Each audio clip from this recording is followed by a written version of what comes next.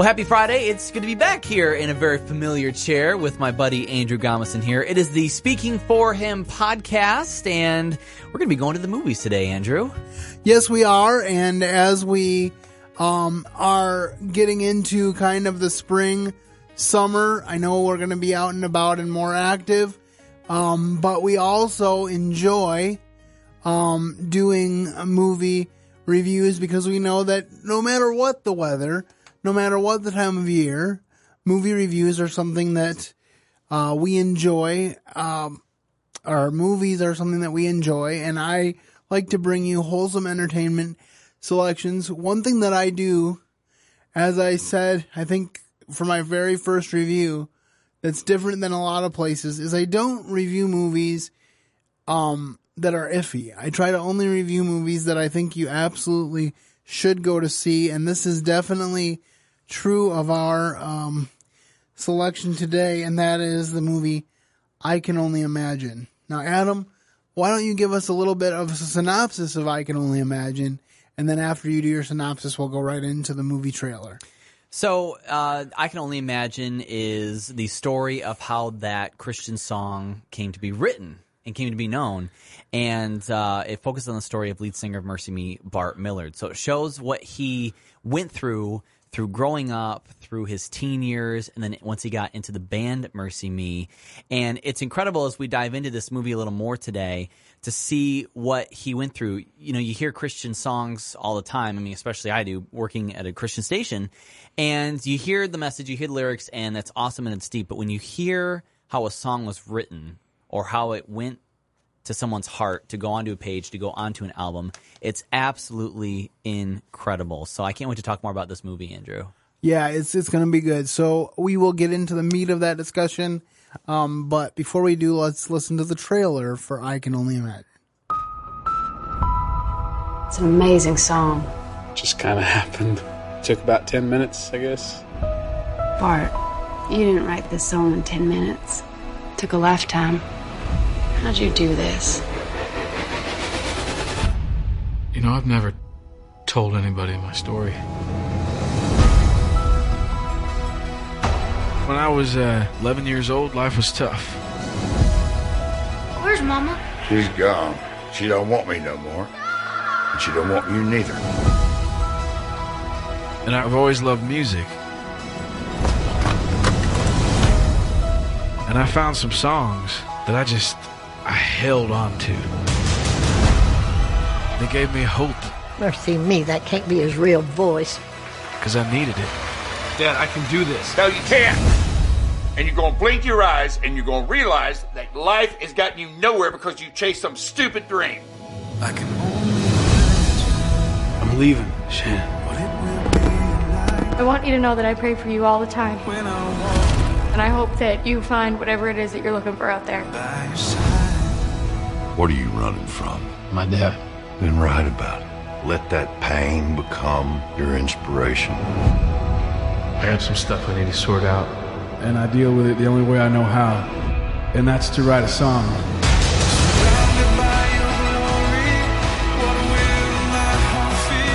You hungry? Set the table. What is this? I want to make things right. You and me.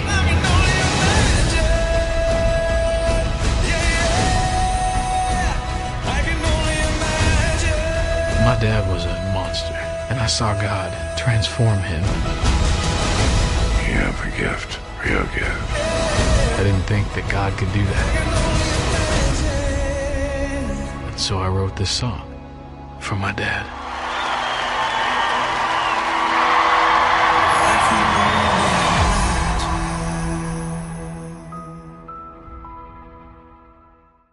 And there you have the trailer for I Can Only Imagine. And I really liked this movie. I remember hearing about it, and at first it's kind of weird because you're like, why would they write a movie based on the title of a Christian song? Yeah. But then as you dig into the story and you realize how motivated by the story the song is, you realize that there's a lot there. And as we talk about it, it's going to be really interesting to dig in.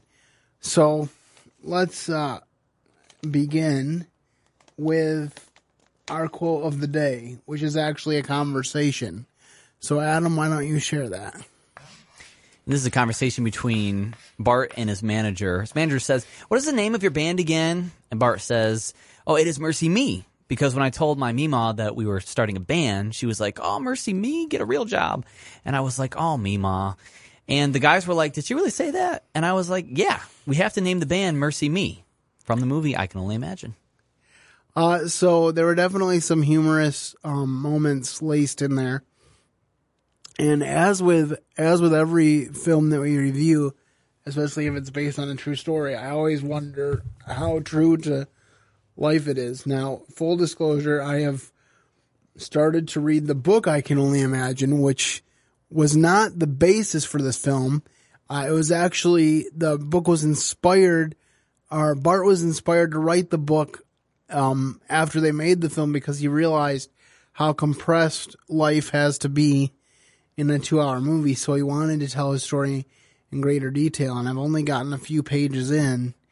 But I think it's so far very close to what actually happened. One of the interesting things they decided to do was he has a brother in real life, and they never mention him in the film. You get the impression in the film that he was an only child.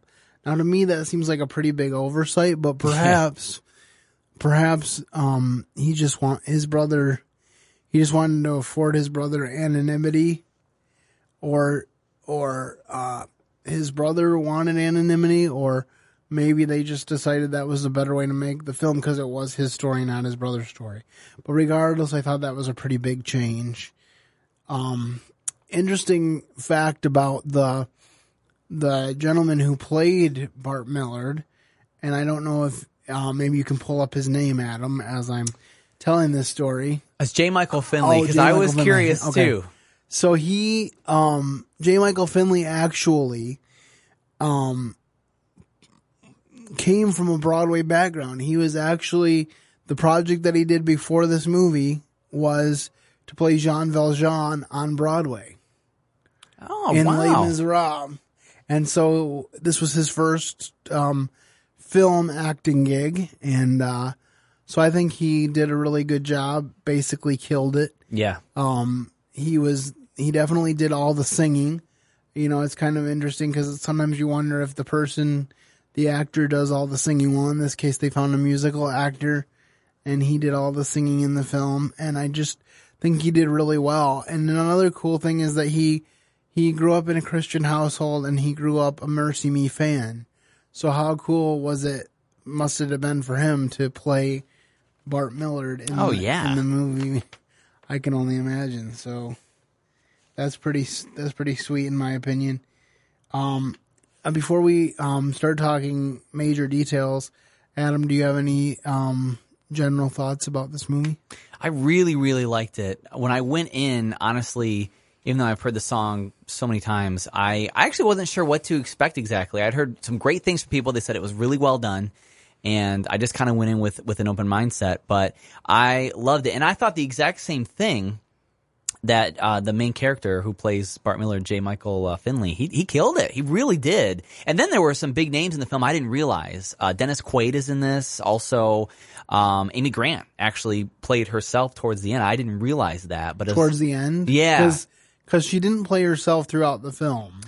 Well, really? Okay. No, I don't think she actually did play herself. I think it was an actress. Wow. Different actress. They did a good job then.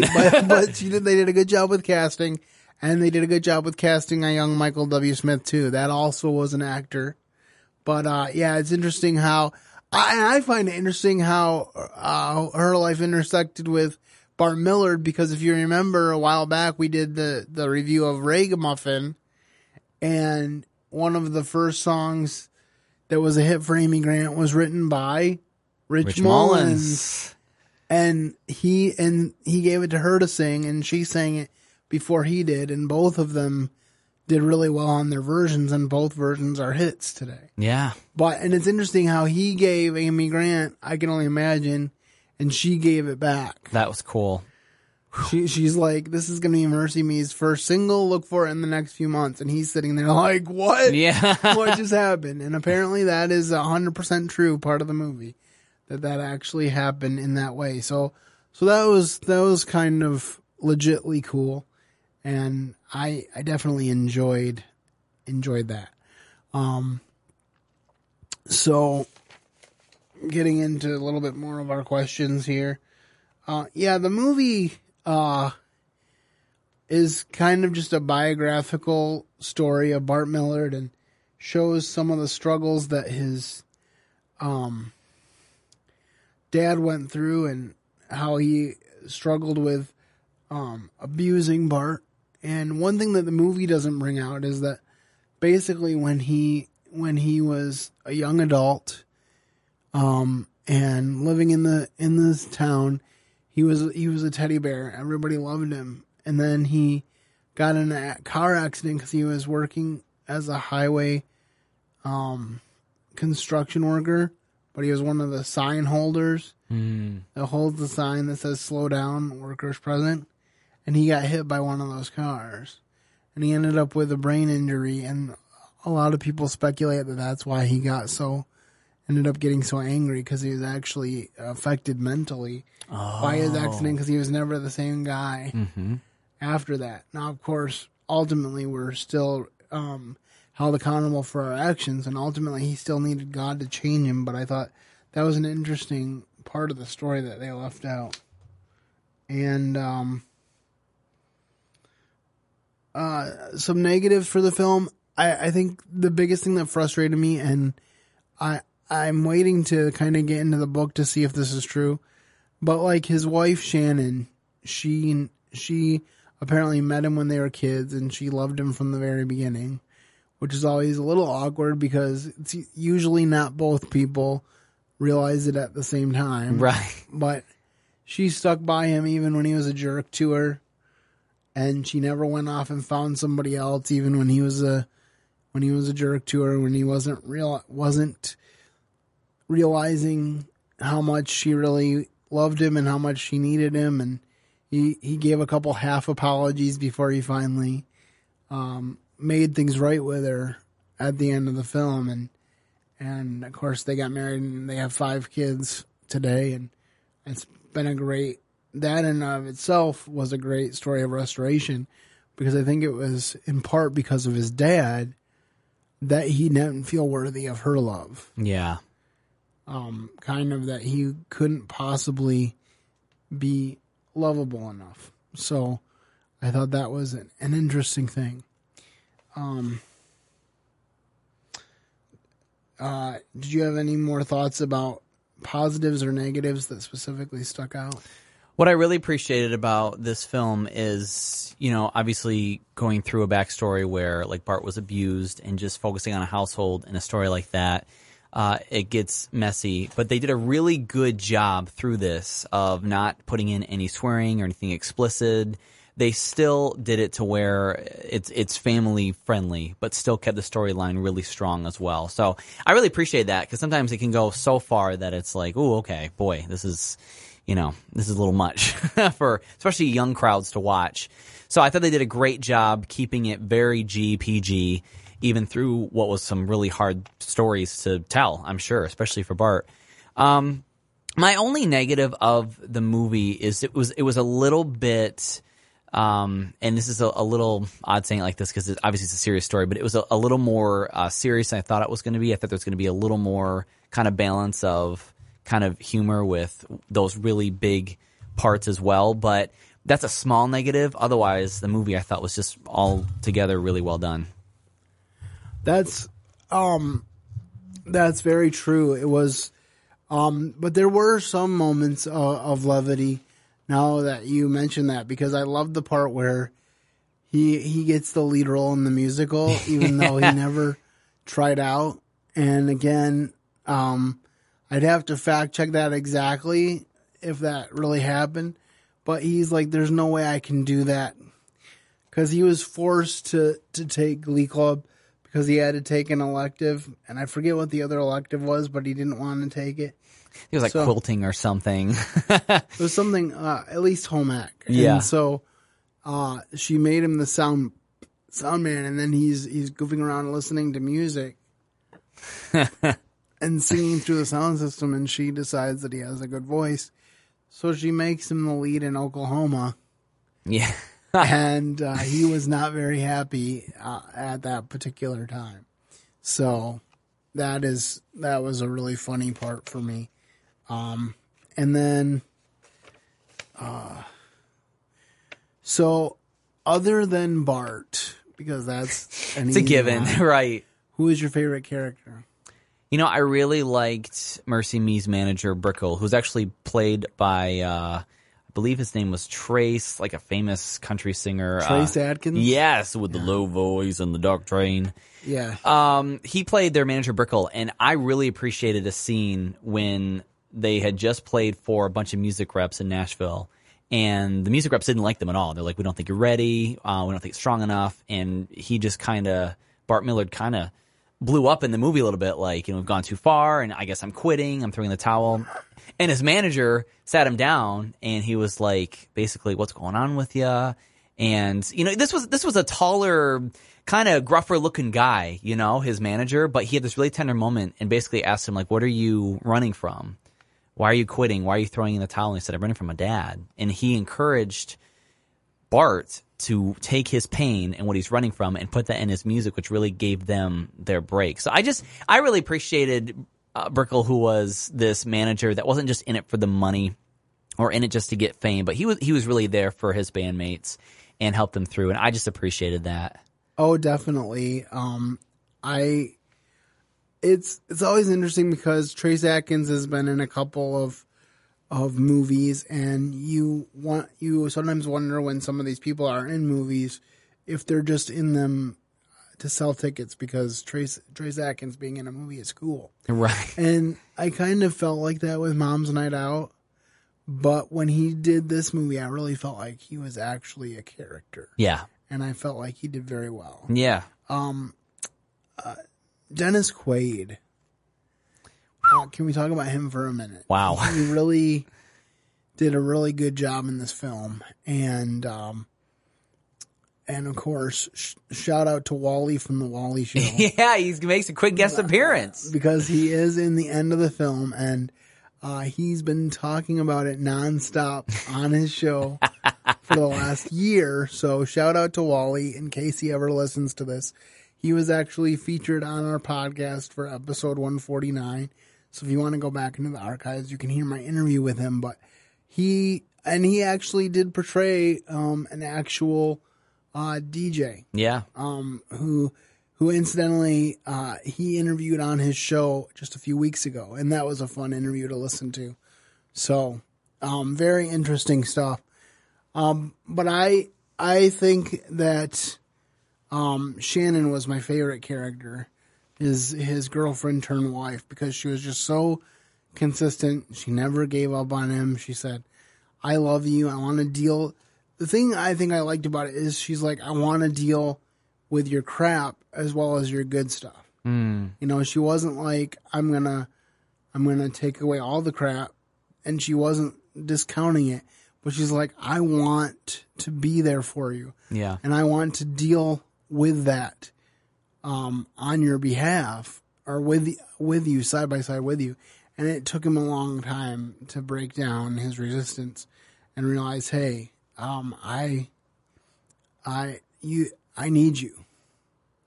And I resonate so much with that, because I know I have friends who we go through stretches where they seem like good friends, and then they kind of pull back. And then after a while, I'll talk to them again, and they'll say, well, I was going through some stuff. Sorry, I've been distant. And I'm like, well, that's actually what I'm here for. Yeah. Is for when you're going through stuff, because I'm not just a fair weather friend. Right. And you don't need to feel like you have to pull away from me just because things are going crappy, because I understand what it means to go through crap in life. Mm-hmm. I've been there myself. And so that's just something that I really resonate with. And so there are some really good characters in the movie. Again, I'm reading the book, so I'm interested to see how that illuminates what we see in the movie. So,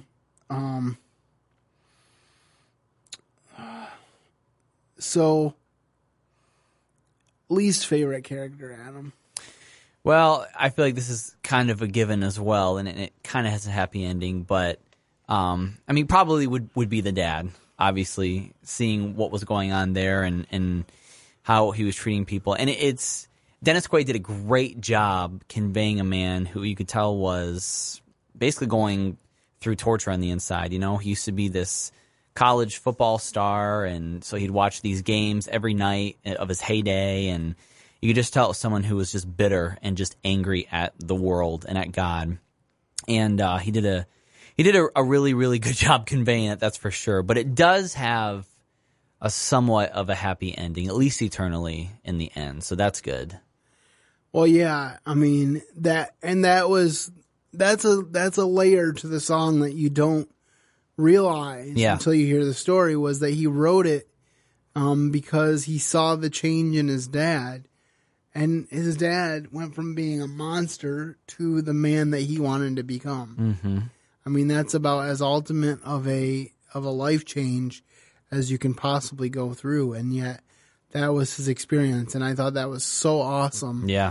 That not only did he say he became a good man, but to say that he became the man I wanted him to become, that's pretty significant. So I really would encourage you to watch this movie, and now it's time to ask a kind of serious question. Adam, what do you think is one of the biggest lessons that you took away from the film? I would say forgiveness. There was a scene where he had left home after he was 18 because what was going on with him and his dad, and he came back several years later, and his dad was trying to change things around.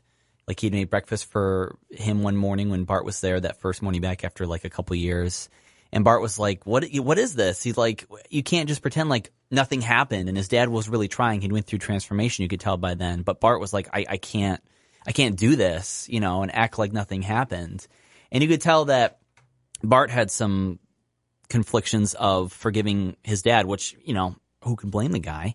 And there's a scene where he finds his journal from camp where he was like when he was 12, later when he went back to the house, and he opens it up and it says, "I choose to forgive," and it was blank. And eventually he writes, "My dad." So I just think the story of forgiveness there was really, really huge. Yeah, absolutely.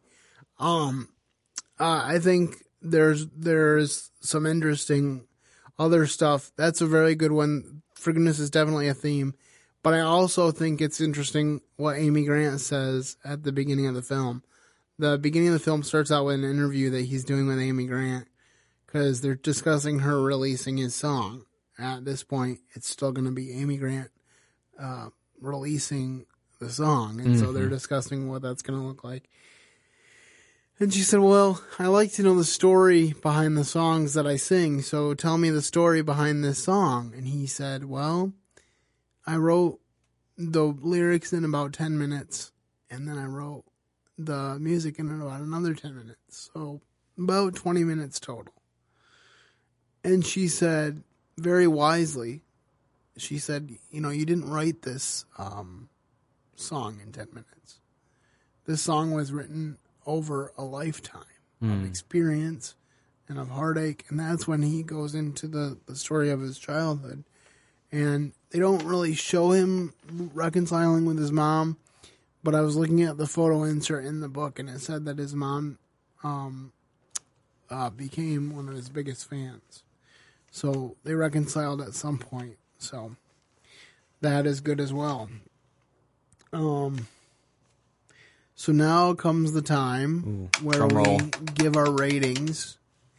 And again, in some ways, this is the most inconsequential part of the film review process, but it's also fun. So, Adam, what would you say is your rating for this film? 1 being worst, 5 being best. I give it a 4.5 out of 5 stars. I'm right there with you. I'm going to take it down to 4 just because I felt like there was no direct presentation of the gospel. Now, some people may say that that's not necessary, but in a way, since the whole impetus of it is that my dad changed and became a different person, it would have been nice to have like a little bit more direct reason why he changed. Like, it's not words that we say that change us. It's not even actions that we do, like going to church or giving money. It's committing our lives to Jesus Christ and allowing him to change us, that changes us. So I thought that could have been presented a little bit better. But I would say it's 4 out of 5. And I would say that there was at least one scene that scared me when I was watching it, sitting in the theater. So I would say, just use your discretion when allowing kids to watch it. But I would say it's very safe for kids 11 or 12 and up. Mm-hmm. And just be prepared to have real discussions with them about what they're seeing, because there's a lot of important things that can be discussed and gleaned from that. So just wanted to throw that out there. And now that we've given our ratings, I hope that you'll get a chance to maybe watch this weekend. By the time this episode posts, it should be out on DVD, or if it's not yet, it should be very soon. Yeah, check it out. We have a local second-run cheap theater here in the Grand Rapids area where we record, or the West Michigan area where we record. And so it may still be there at the time of this posting. But if not, it will be on DVD soon. And so you'll want to grab this one and watch it with your family, because it's a great feel-good movie in the best way possible. So that is our review for today, and I hope that you will have a great weekend and keep serving the best of masters. Thank you for listening to today's episode. Your host has been Andrew Gomison, founder of Speaking for Him. For more information on today's show and to leave us comments and voicemails, visit speakingforhim.blogspot.com. You can find Andrew's ministry at speakingforhim.com. That's speaking, the number 4, HIM. You can also interact with us at facebook.com/speakingforhim and on Twitter @speakingforhim. And when you look for us on iTunes and Stitcher, let us know what you think of the podcast by leaving a rating and review.